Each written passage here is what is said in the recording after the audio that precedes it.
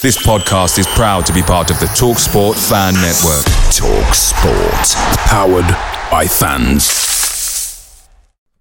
The TalkSport Fan Network is proudly supported by McDelivery, bringing you the food you love. McDelivery brings a top-tier lineup of food right to your door, including my favourite, the quarter pounder with cheese. No matter the result, you'll always be winning with McDelivery, so the only thing left to say is, are you in? Order now on the McDonald's app, and you can also get reward points delivered too, so that ordering today means some tasty rewards for tomorrow. Only via app at participating restaurants, 18 plus, rewards registration required, points only on menu items, delivery fee and terms apply. See mcdonalds.com. The TalkSport Fan Network is proudly teaming up with 3 for Mental Health Awareness Week this year. Beyond the pitch, beyond the results, we're here to connect fans, getting them to embrace the highs and lows of supporting your club, because we're not just fans, we're a team.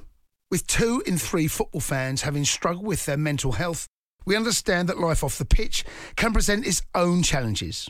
That's why we're committed to ensuring you have the tools to stay connected with your friends and fellow supporters.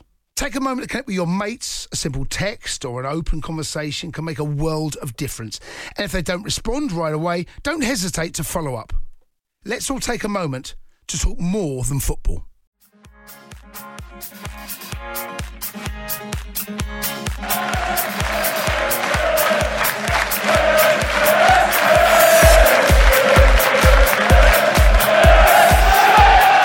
Hello guys, and welcome to another episode of the Stay Swiss podcast. This is episode number 79. I'm Ben, and as ever, Gary is alongside me, theoretically speaking. We're actually recording this separately, but how are you, my good man? Self-isolating. Yes. As I have been for the last 3 years. I love the fact that, like, as somebody that's, like, can be quite introverted at times and, you know, sometimes doesn't necessarily like huge crowds, it's like, oh no, I'm not antisocial, I'm just self-isolating. There we go. Yeah, that's me. Yeah. I've been prepared for coronavirus since 2016. I've been getting ready for it. It was amusing. I put it out on my personal Twitter that there was a news article this morning. The BBC felt they had to write a news article telling people how to self-isolate.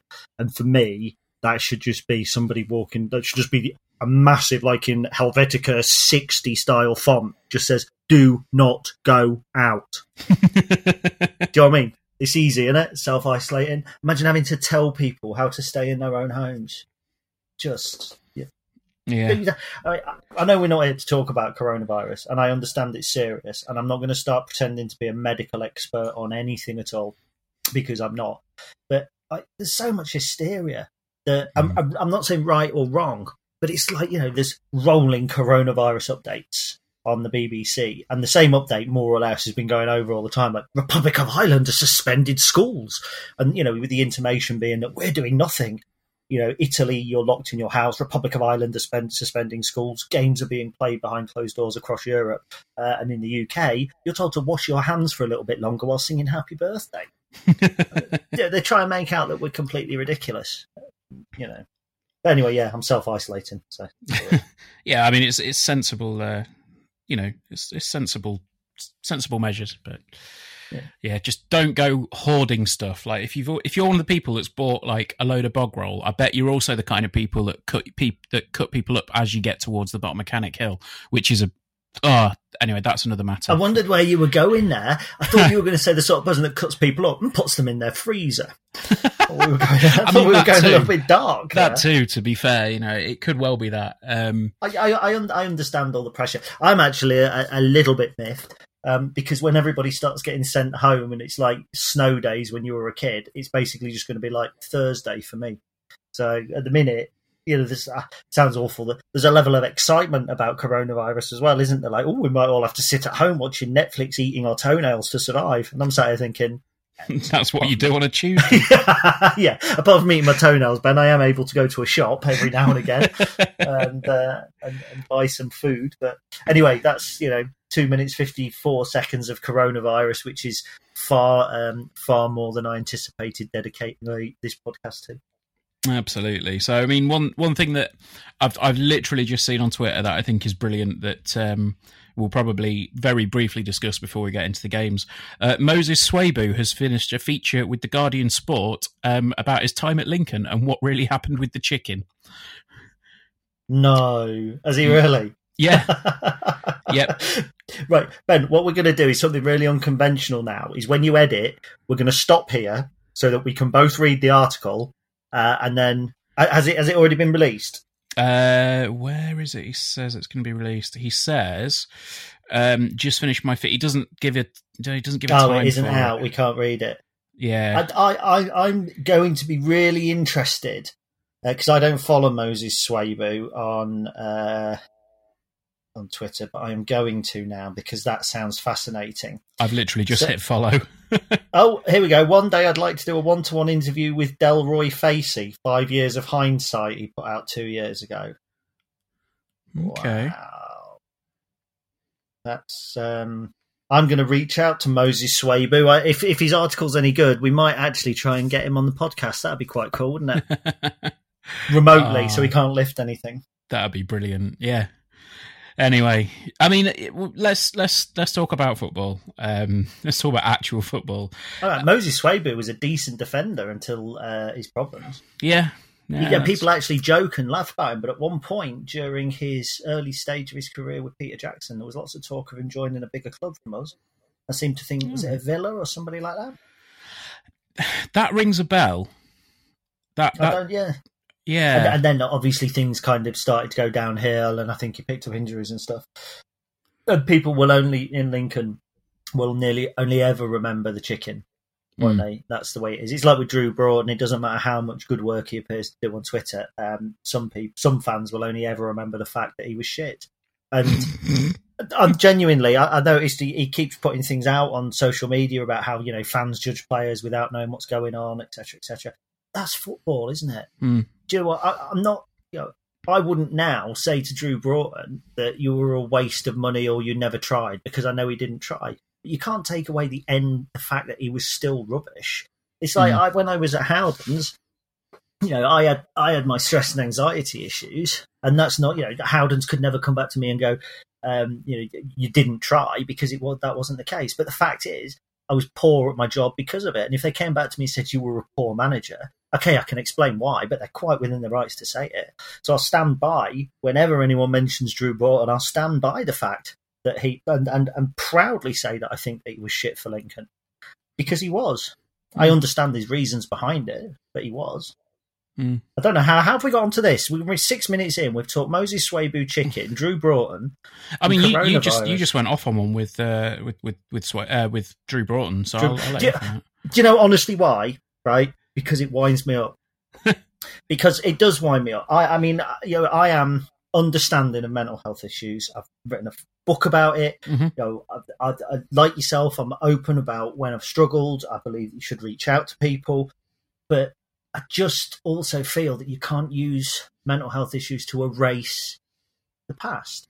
You can use, you shouldn't use them for any reason. You don't hear me trying to because I was a knob for a while, I'll admit that, right? Around the time 2010, 11, 12, 2009 to 2011, and people would argue it goes back further, much further. But I did some pretty knobbish things, and I wasn't particularly brilliant to everybody. I wasn't a nasty person, but do you know what I mean? And I don't try and now justify that by going, I did all that because I was suffering.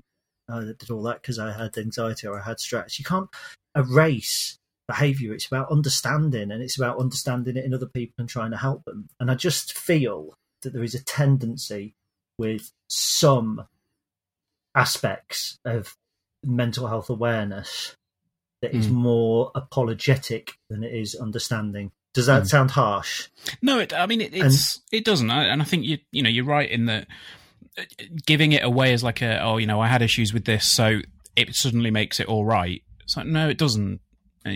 Like you, I've been open with my problems, and I've said, there have been points where, even fairly recently, I've had to turn around and say, well, okay, no, that wasn't good enough. All right, I understand. Like you said, you understand the reasons why, you work to improve it, and if you can, you do. But anyway, All I've said is I'm not going to go at Drew Broughton. I understand that he was suffering, but I keep seeing even now, kind of, that's why I was so bad at Lincoln, and I just think, I get that, Drew, but you were still bad at Lincoln, and people are still going to have that opinion of you. And the work that you're doing now is absolutely fantastic and fair play. And I'm not saying he particularly uses mental health as a shield, absolutely not, but some people do, and then that devalues people that really do struggle. Yeah. Anyway, I mean, it's like Jason Biggs. He's always going to be known as the kid that shagged a pie. Anyway, we'll talk about. Let's talk about. American Pie. Yeah. Of course. Yes, there we go. There you go. I was trying to think of a footballer that had shagged a pie. I mistakenly, after 8 minutes of pretty much non-football related talk, there I am trying to think. Jason Biggs, was he right back for Oxford upon? Oh dear. Anyway, yeah, Burton. So I think we had a bit of a chat over Twitter last week, didn't we, with Jack, a friend of the pod, and he said that if he'd listened to the podcast before the game, he probably would have had to hand him a noose, because we said afterwards, like immediately after we finished recording last week, we went, that's a bit of a downer, wasn't it? And said hopefully we'll be on this week talking about a win. But I didn't think it'd come in the style that it did, because that was a bizarre game of football, wasn't it? I think if you actually listen back, and I'm going to blow my own trumpet before I look like a knob when we move on to the Tom Hopper thing. But I actually said that this is exactly the sort of game where both teams would score plenty of goals. And my fear was that we weren't going to be able to score the goals, so we weren't going to be able to take advantage of them at the back, or something to that effect. And, to be honest, after 15 minutes, I thought I was going to be a rather unhappy, accurate predictor, because as you may or may not know, I was there with kind of 26 pupils from the Priory, and I sat with a guy called Gary Slight, who I've not sat with before, who's a long-time Lincoln fan. And he turned to me and he said, this is going to be like Oxford at home, innit? What a game we've picked to bring some of these kids to. And that was how the first 15 minutes looked then to me. I thought we were so far off it.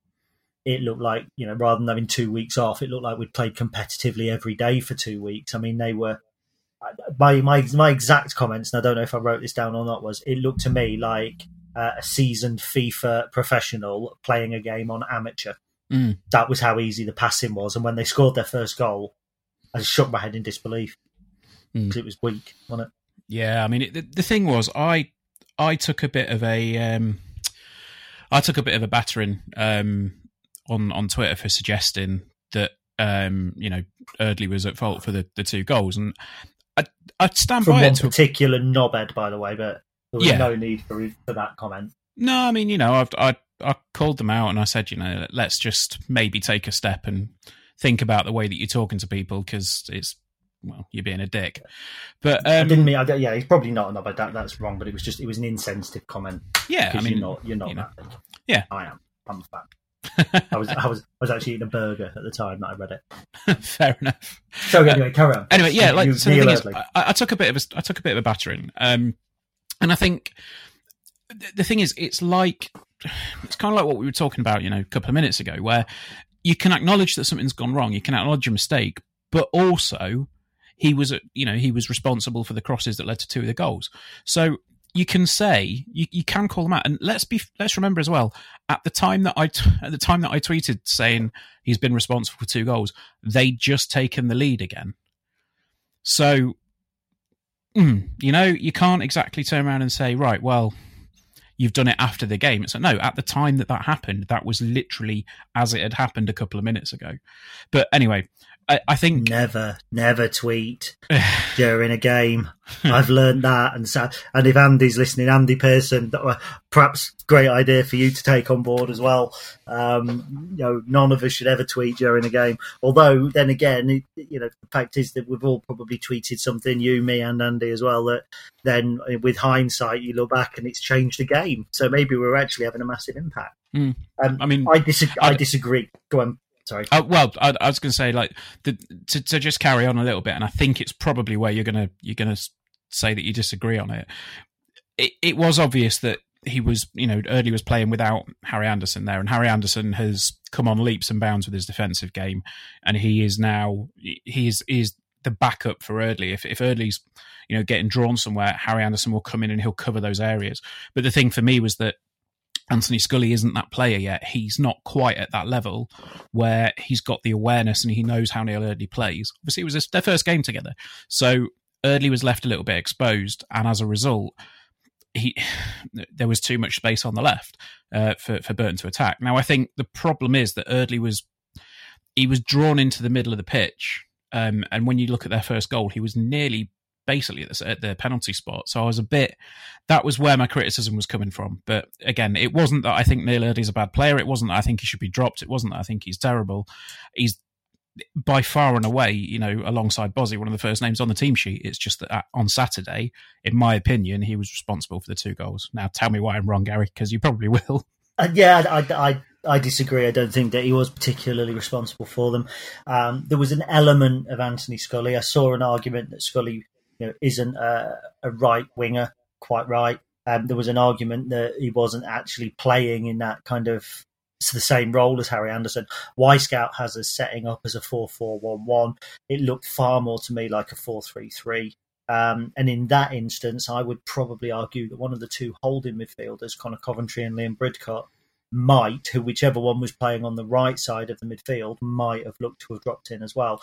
I think it was the first goal. I think it was more a lack of comfort with what I perceived to be a new system. And it may well have been 4-4-1-1. I have formation conversations all the time with my friend Pete on the phone. Formations actually in this day and age mean very little because you can set up very different when you haven't got the ball to when you have got the ball. So effectively you're playing 2 formations. And it did just look to me, they looked to overload us in key areas of the field and we didn't know how to manage it. And I think we were set up to go out and play our game, not to neutralise Burton's game. And I think Michael Appleton said, at half-time he realised he needed to make tweaks in order to adapt to Burton's game. And when he made those tweaks, Burton came out and had made some of their own. So, I put a lot of belief and stock in formations. And in truth, I'm probably wasting my time, if I'm honest. I think it's harsh, and I know that it was tweeted at the time and we could have lost and all that. I think when you've won 3-2, for us to start picking out who was at fault for the 2 goals we conceded is like getting 5 numbers in the bonus ball on the lottery and going, if only I'd got one more number. Do you know what I mean? You take what you've got. And I think that there was how we responded, not to conceding once, but to going behind in the game twice was what really impressed me and left me on a high. Because it wasn't a classic performance, but I thought that there was enough there for us to be more than happy with.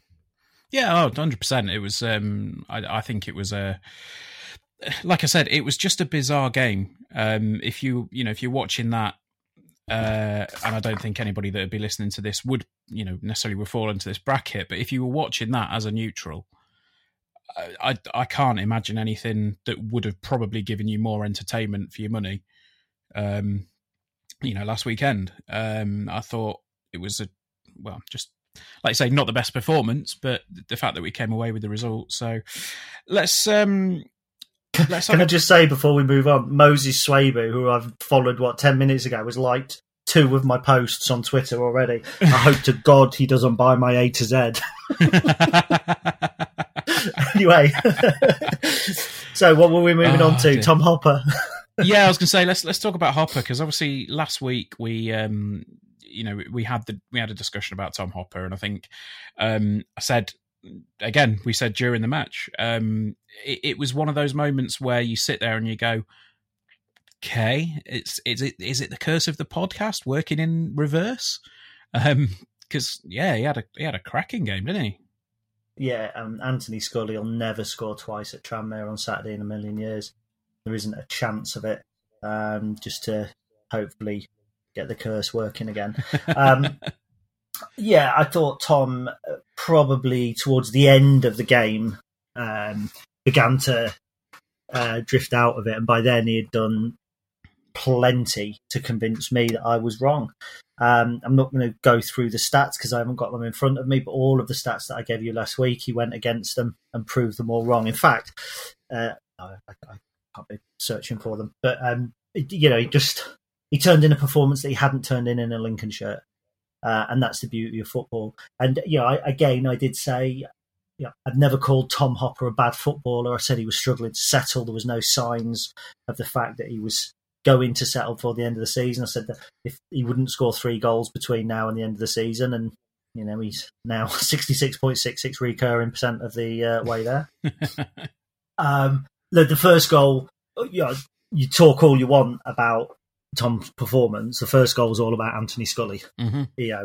Tenacity, awareness, closed Burton down, held off for the delivery, put it through at just the right time. Tom timed his run really well. Real danger. He could have been offside because it was a forward pass. It wasn't pulled back. And then, you say it's the simplest of finishes, but they're only simple when they go in, aren't they? So, and that goal then clearly gave him confidence, because I thought for the next 10 minutes or so, certainly for in the moments after they retook the lead as well, I thought he was outstanding.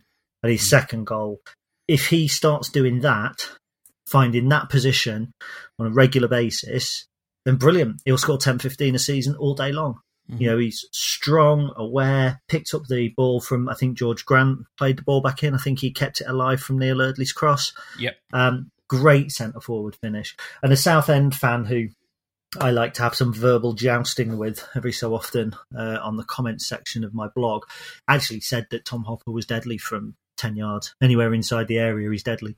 And so if that's the first glimpse of the striker that we've paid a rumoured £150,000 for, I'm happy. Not a Tyler Walker, different type of striker, but certainly one that will have huge benefits for us if he keeps it up. Yeah. I mean, it was that performance that I think you said we were after from him, and obviously, do you think there's still an element of him getting to the point where he's regaining his fitness? It's possible. Yeah, I mean, arguably, John Akindi never did. After he had his injury at Barnet, arguably he was never the same player when he came back. So it's psychologically, there's certainly an element. I think I've chatted to several players in the past who have, said that you probably don't go in quite as hard sometimes if you've had a bad injury. I think when you look at Liam Hearn, I think psychologically he was a top striker on his day.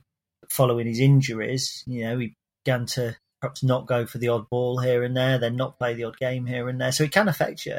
Having spoken to Tom, I think there's a real desire to reach the levels that he was reaching at the start of last season with Southend, where he scored 7 in 14. And I found it very interesting after the game on the radio, where he was saying, I felt I'd put the performances in for the last couple of games and the goals were my just reward. And then Michael Appleton kind of came out and said, if Tom puts those performances in every week, we won't need the goals. And that's two quite contrasting views. Yeah. And I think Tom is absolutely telling himself that he's there. It's funny because did Michael ask him, or Robert was asked him, did the 2 weeks on the training ground help you become more familiar with the club's approach and style of play? And Tom more or less bit straight back and said, I think I got it before the break anyway.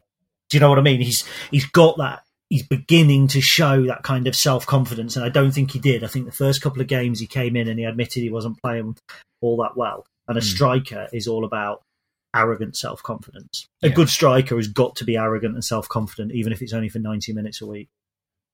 Yeah, absolutely. It's he's.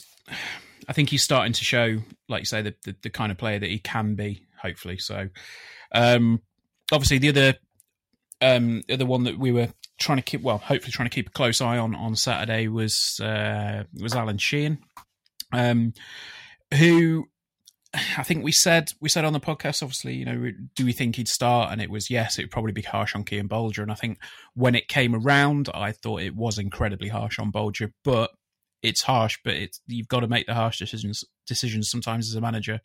And I think, on paper, it's the right decision to make. So, I thought he had an okay debut. I thought it was, maybe a little bit of ring rust, and hopefully this weekend at Tranmere he'll be able to shake that off and put the performance in that he showed the glimpses of. I know there were some people that were saying he was absolutely atrocious. Some people were saying they were his man of the match, or he was their man of the match. Sorry. Where did you fall on it? Because I thought he was all, it was all right. So you fall right in the middle. You fall on the fence. Is that where you fall on? Yeah, I mean, I'm going to get splinters, but I thought he was all right. Football's like art. It's all subjective. Two different people can look at exactly the same thing and come up with two completely different opinions. And, in order to have an opinion, you've got to have a belief on how the game should be played, and that shades your opinion. And so Alan Sheehan, some people who took it at face value saw 2 or 3 misplaced passes, tops. Mm-hmm. And then the moment where he kind of had designs of playing in goal and said he was crap. You actually look at it, first of all, it's a game that we've won, so why again are we having to call players out, which it baffles me. The probably the correct response, because he wasn't utterly woeful, the correct response is he had an all right debut. And in terms of, if you don't think he was excellent, I don't think he was absolutely awful by any stretch of the imagination. Personally, I actually thought that he was probably one of our better performers. I thought he added a balance to the back four. I think some of what you described as ring rust is also unfamiliarity with those around him. And when a machine functions, but one of the cogs is slightly out of time with the others, it's that cog that is perceived to be at fault, whereas in actual fact he could be working really well, but just slightly different to how the other 10 are working. He did misplace 2 passes.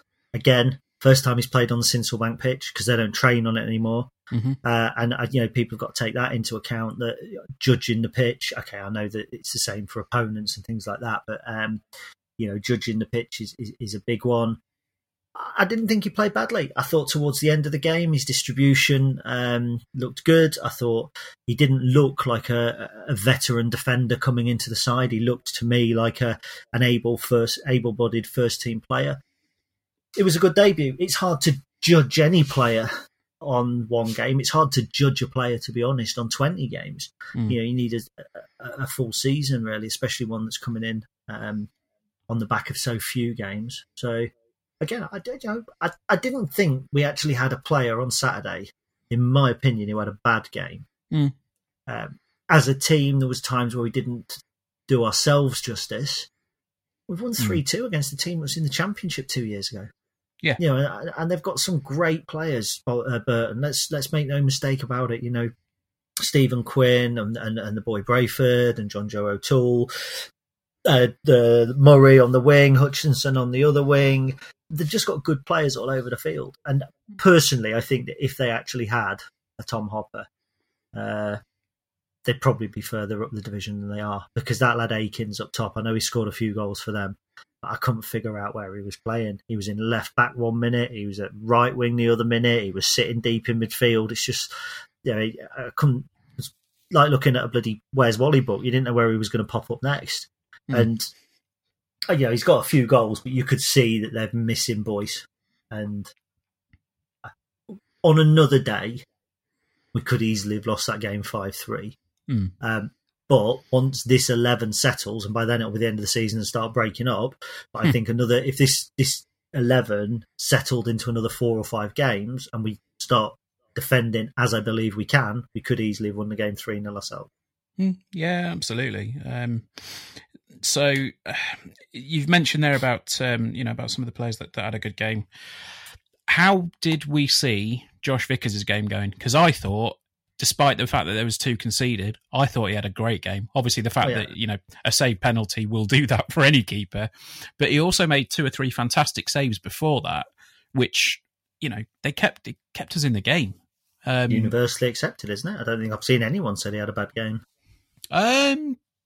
I think there was a couple of people saying, when a keeper concedes 2, it can't have a good game or something. But is it Stevie Wonder? Probably. But yeah, I thought it was. I thought it was a really solid performance from Josh. And again, curse of the podcast strikes yet again, where I think a few weeks ago we said, or you said, every time that there's a penalty, we essentially think it's a goal straight away. Yep.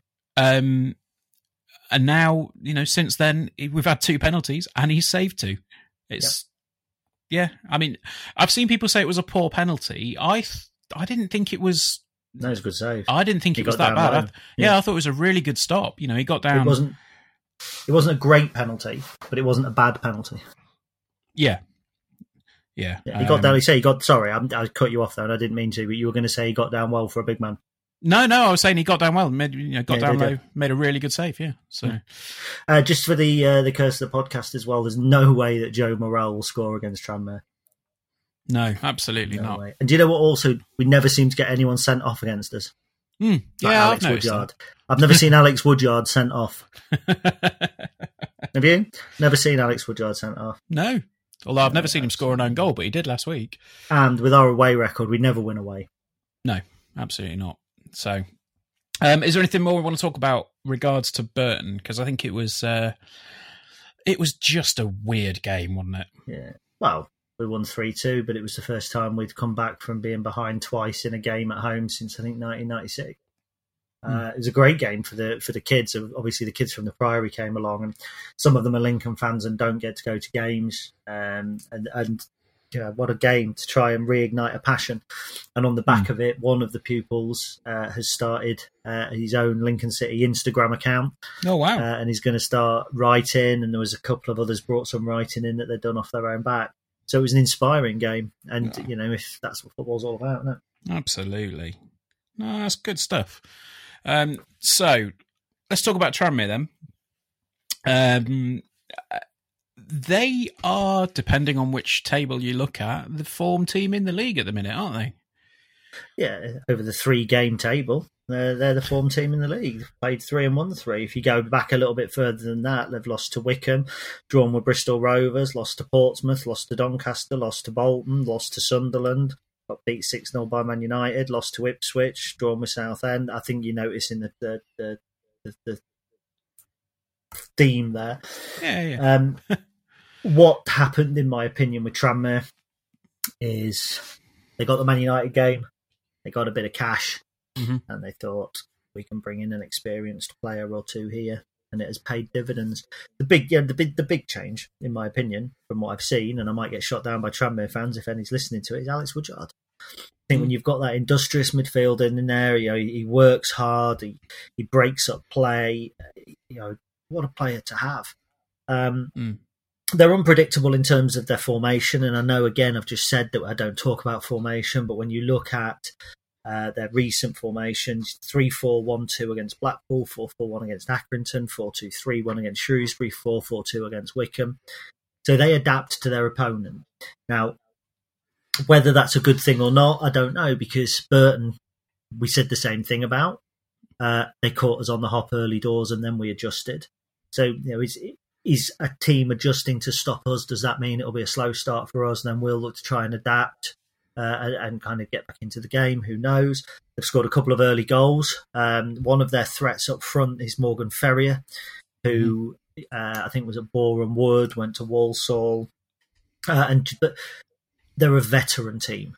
And that's the one thing that I would say is that we've got quite a bit of pace. But you think they've got James Vaughan up front, who was obviously at Bradford. He's been at Everton. He's been pretty much everywhere. They've got David Perkins in midfield, who's 37. They've got Peter Clark at the centre of their back four, who's 38. So there's a bit of age in there. But when Alex Woodyard then adds that industry and does a little bit of the running for the players around him, like Perkins and Clark, who's at centre half, it adds a little bit of a balance. I don't think that they're going to win every game as it looks like they are doing. When you look at the teams that they've played recently, you've got Blackpool, who have been in free fall up until Neil Critchley coming in and are trying to adjust to a new system, who they beat 2-1. And to be fair, Blackpool had 15 efforts, 6 on target. Tranmere had 8, 2 on target and scored with them both. They beat Accrington. They had 2 shots on target and scored, whereas Accrington had 14 efforts at goal. They beat Shrewsbury 3-2. Shrewsbury had 5 more efforts at goal than they did. When they lost 3-1 to Wickham, they had 2 shots, 1 on goal, scored it. Wickham had 21 shots, 8 on target. So in actual fact, and I'm not talking XG here, I'm talking about shots on target.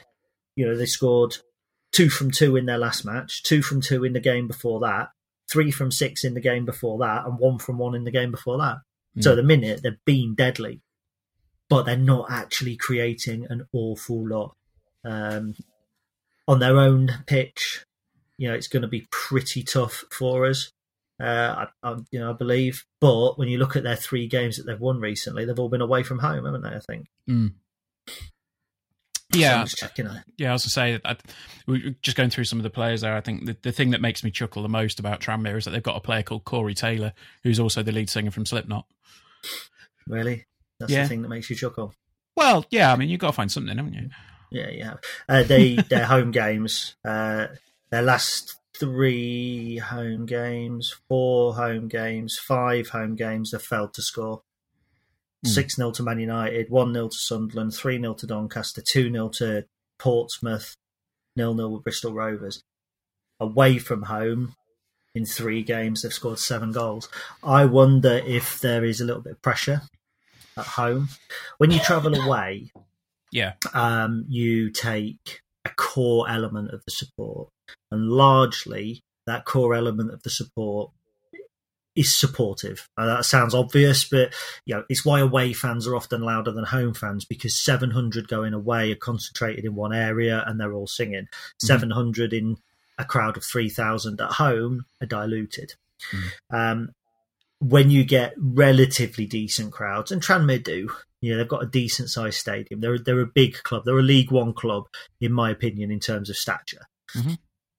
But you also then get an element of expectation. And I think we've seen it in certain games. There was the game where fans applauded when Josh Vickers did a big goal kick rather than did a big goal kick. What am I, 6? Kicked the ball long from a goal kick instead of playing out from the back. And he got applauded for it. So there's an element when you're at home of additional pressure, I think. They've got an awful pitch, but that's probably going to suit them just as much as as anything, because we like to try and play the ball around a bit, and that's going to be really, really tough. So I was going to say about the pitch, because I mean, where do you sit on Tranmere being, in my opinion, they should be stronger at home, because they should be able to get used to that pitch. They should know what to do with that pitch, and they should use it to their advantage. But they just don't seem to be doing that. They play far fewer passes than their opponents as well. In most of their games, I'm just running down, and there's only Wickham, I think, that played fewer passes. God, I bet that was an awful game to watch. Wickham versus Tranmere, just 2 teams lumping it at each other for 90 minutes. I don't know. It's hard because, again, if you're together, if everybody's together, and you think Keith 2002, 2003, our pitch was terrible, but our supporters were all banded together, and the atmosphere was horrible. So you weren't just turning up to play on a bad pitch; you were going to be playing in an atmosphere that was full of vitriol, and we used that to our advantage. But if at Tranmere, they've got a bad pitch, but 1,000 or so of the fans groan when a pass goes astray, and passes will go astray. Very quickly the atmosphere can turn, and it's almost like that anti-atmosphere that we could take 10 fans at the weekend. But if Tranmere's home fans turn on them, it's almost like we would have several hundred. Do you know what I mean? Because quite often a groan can have a bigger impact on the home side than hearing the away team singing, the away fans singing, in my opinion. That's not to say that Tranmere won't give us a game that they're banging form in terms of their victories. They're taking their chances when they're presented. They've got the wind in their sails. When you look at the fixtures that they've got coming up, they know that they've got us and Wimbledon ahead. I think they're the next 2 games. But when you look at their running and you look at their final few games, they've got to win their next set of fixtures. They've absolutely got to win them. Tomorrow for them is... so it was interesting. I was having a conversation about must-win games. For us, tomorrow's not a must-win game.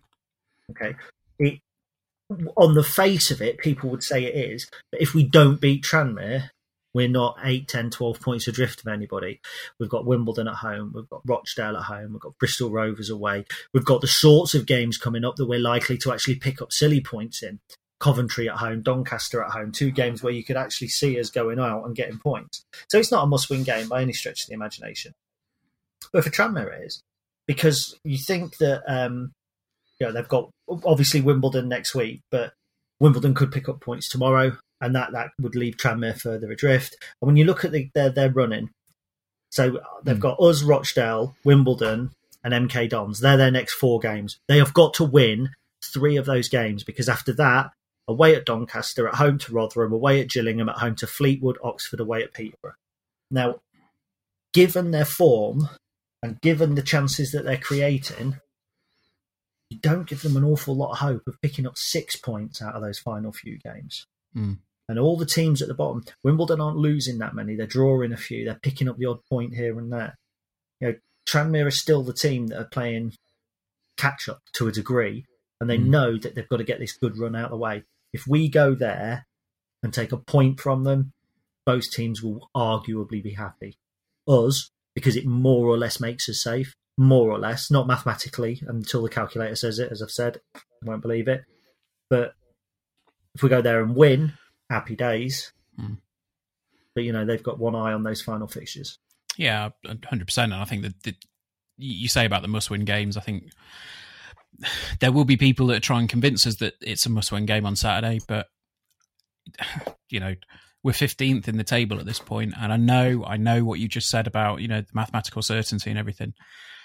We're 15th in the table. To drop to 21st, it's going to take the kind of form that Tranmere are showing at the minute over the past 3 games. It's going to take that kind of form for the rest of the season, and us to turn into Ipswich in terms of form. For 4 or 5 teams below us, I keep saying to people we're going to be fine, and I truly believe it. But like you say, the calculator still says at the minute. So I don't say we're going to be fine while Tranmere are winning games. If I'm honest, won't be if you take their game in hand. What they 10 points now, and if they still got a game in hand us, and if they won that, it'd be 7. Is that right? I'm not sure if I've got my games right there. Yeah, that's right. And so then if they beat us, technically, that gap then goes down to 4 points. So all of a sudden, 4 points isn't an awful lot to overhaul. We've got Coventry next week, and they've got Wimbledon. So let's assume that we lose to the top of the table and they beat Wimbledon. Boom, it's 1 point. Okay, then Wimbledon are still down below us. But football moves very, very quickly, and I'm not naive enough to believe that we're safe. I don't think we're going to go down, as I said on a dog walk video earlier in the year. But I think there's games further on that we can pick up points in. Certainly not a must-win game tomorrow. Aldershot at home in 2011 was a must-win game. Yep. MK Dons away last season in terms of promotion was a must-win game. Lose that, and it was always going to be a little bit tougher. But again, we could have. At the time, we didn't know that. Looking back now, that was the win that won it. So you won the title. So you never really know what a must-win game is unless you know that if you don't win it, you are going to be in this position or that position. So the only must-win game that we might have between now and the end of the season is if suddenly we do have that collapse and we go into Rochdale at home on the last day of the season, needing a win to be safe. I don't think we will, but I'm not going to sit back and believe that until it actually happens. Yeah, I think we're kind of on the same page, but I think I'm trying to put as optimistic as a spin on it as I can. Pessimist is never disappointed. No, absolutely. There's a song, my band called The Audience. Sophie Ellis-Bextor was the lead singer, and people often forget that she was a singer in a band before she went on to do whatever else she did. Fair enough. Cool. So, are we going to predict anything for Saturday? Yes, because I'm so spectacularly bad at predicting. We'll lose 4-0. Alex Woodyard will play all 90 minutes and not get sent off. Anthony Scully will not score, and Joe Morrell will not score. Cool. Yeah. I mean, yes, we will say that, and I'm sure everyone that's listening can hear us winking when we say it. So all good. I don't think the curse works then. James Vaughan will definitely score, and Alex Woodyard will definitely score against us as well. Yeah. Right. So let's have a look. Was there anything else we needed to talk about? No, I think we've covered it all. Coronavirus, mental health, Sophie Ellis-Bextor. I saw Sophie Ellis-Bextor at... I saw Sophie Ellis-Bextor at a gig. Not a gig, because that would have implied I was going to see her at a gig. It was at a theme park. We went to Thorpe Park when Darren Brown did his little scary ride that involved a bunch of VR headsets. We got invited to a press day or a press evening through the games website, and we went there, and I met Sophie Ellis-Bextor, I met Greg Wallace and David Seaman. They were all at this press event, which was just completely weird. Like, sounds to me like you were tripping on mushrooms, Ben. We went down to bloody Thorpe Park like after work. So I left work at 5:00, got down to Thorpe Park at about 8:00, and honestly, between 8:00 and it must have been about midnight, the whole park was completely open, but it was completely empty because it was just the people that had been invited to this event. So we went on everything at stupid o'clock at night. It was the most bizarre day of my life. Met loads of celebs. There we go. I can't think of a bizarre day that I've ever had. I suppose there must be one. It was that time we went to the quarterfinals of the FA Cup. That was pretty bizarre. Whatever. I'm not having that. You've been reading Twitter and you're trying to... I have. I've been trying to... just a little bit of needle in there. That's the only time you'll ever see me fishing then, anyway. I'll defend myself. For those who don't know, I said on Twitter that I won't celebrate the anniversary of us going to Arsenal because we lost. I've never watched a game back. I've no desire to watch the game back because we were beaten 5-0. I stand by that. I'm not saying that I didn't have a good day, because I did. I had a great day out. We went to London. We got drunk. I remember stopping in Barnet. I met Glenn Cockrell in the queue. It was stadium. We held our own for 41 minutes. But yeah, it was that. It was a day out. I don't support Lincoln City for days out. If I want days out, I'll go to Thorpe Park with Sophie Ellis-Bextor and bloody Wallace and Gromit, or whoever you went with. But I don't. That's not why. Well, I forgot whoever you said. Was he a Rangers player? Greg Wallace and David Seaman. Greg Wallace is the MasterChef dude, the one that looks like an egg with a pair of glasses. Oh, okay. I thought he was Ross and Rod's brother. Anyway, No. I didn't really. I know who he was. Yeah, MasterChef dude who's never actually been a chef. Yes. So yeah, basically like me going on and judging Love Island because I've never been a shagger. Ridiculous. But no. Yeah. All right, Sorry. Calm down. I think that's probably the funniest thing you've ever said. Fair enough. So that's what I'm not a football fan for days out. I'm a football fan for seeing my team win, and I'll happily acknowledge the wonderful achievement that we had. But the prize in the FA Cup wasn't going to the Emirates; it was the massive bank account afterwards that allowed us to become a League One club. That was the prize. And if anyone says to me, "What's the best day out you've ever had with Lincoln?" I'm not going to say, "Oh, well, 9,000 of us." 9,000 that we didn't get at home games at the time went along to Arsenal. People are, do you know what I mean? It was, it was a day out, but it wasn't. Burnley away was the day. Ipswich at home stands out from that, but the day out at Wembley was better because it wasn't just a day out. We went and won something. So, and that's not to say I didn't enjoy Arsenal away. I'm just saying I'm just miserable when it comes to losing games of football. No, that's fair enough. Right, so I think we'll probably end it there. Moses Swabo update is that there isn't one, but we will keep we'll keep at it. Not really an update then, but is it? That's like coronavirus update. Republic of Ireland schools are shut just in case it's changed from when we first started recording. I have something to promote. Are you going to ask me about promoting stuff? Well, yeah, I was going to say either that, but or we need to possibly arrange for Olivia Marston to come on the podcast in the closed season to talk about her dog pajamas. What? Who? Jack Mulhall's other half, they're currently in Denmark, and I believe they're going to have to stay in Denmark for 2 weeks. His other half had some pajamas that he put a photo of on Twitter earlier, which I thought were brilliant. They've got dogs and donuts on them. I didn't realise he was actually in Denmark. I saw him putting about Jack staying in Denmark. I thought he was taking the mick. Yeah, you know what Jack's like. He's a little bit off the wall at times with his humour, isn't he? I just thought, I don't know. Yeah. Anyway, I am going to promote the Peter Burr Memorial Cup. Yes. Which is in aid of the British Heart Foundation. Gary Burr is the driving force behind it. You've got a bit of time yet. It's on Friday, April the 17th. It's the former Imps are playing against the British Heart Foundation team. Even more important now for local football as well, because the refreshments and that sort of money goes towards Lincoln United, who are also struggling. But obviously, the British Heart Foundation is the main focus.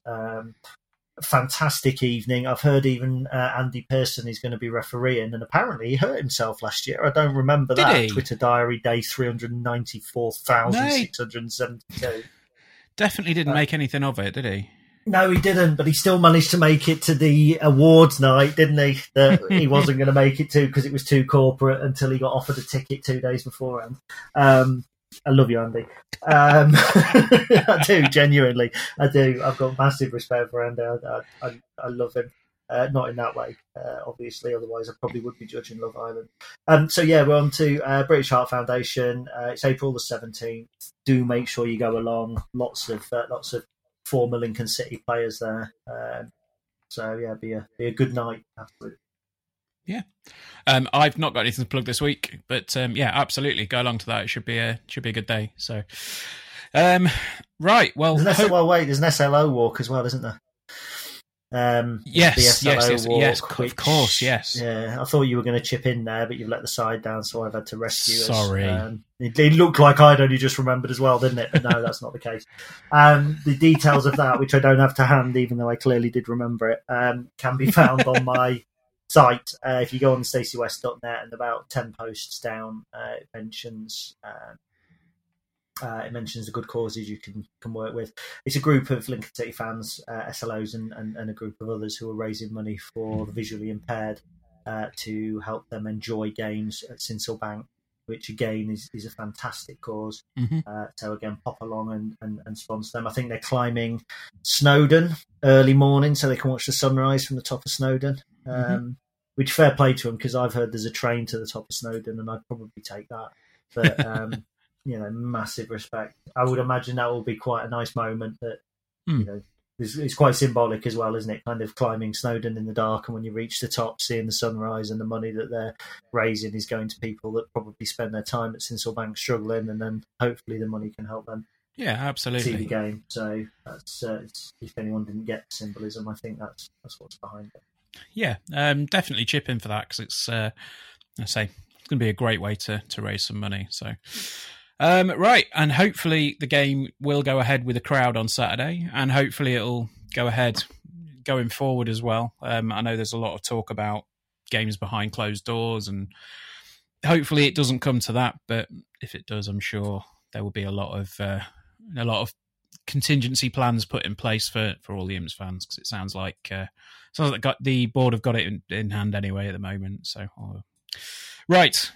Sorry, I just yawned. Oh, get no, genuinely, I did yawn. It wasn't at you either. I was just genuinely yawning, and I realised the microphone would pick it up. I actually burped on about 25 minutes as well while you were talking, so if anyone heard that, I apologise. I've got a Scotch egg that hasn't quite broken down from the time. Fair enough. I might edit that bit out just because I swore. I did a bad swear. And right, we'll see you guys later. All right, take care. Bye. Bye. Wash your hands. Yes, wash your hands. Bye.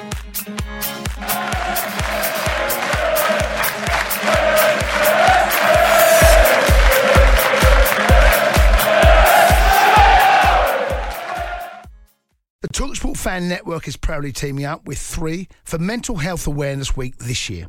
Beyond the pitch, beyond the results, we're here to connect fans, getting them to embrace the highs and lows of supporting your club, because we're not just fans, we're a team. With 2 in 3 football fans having struggled with their mental health, we understand that life off the pitch can present its own challenges.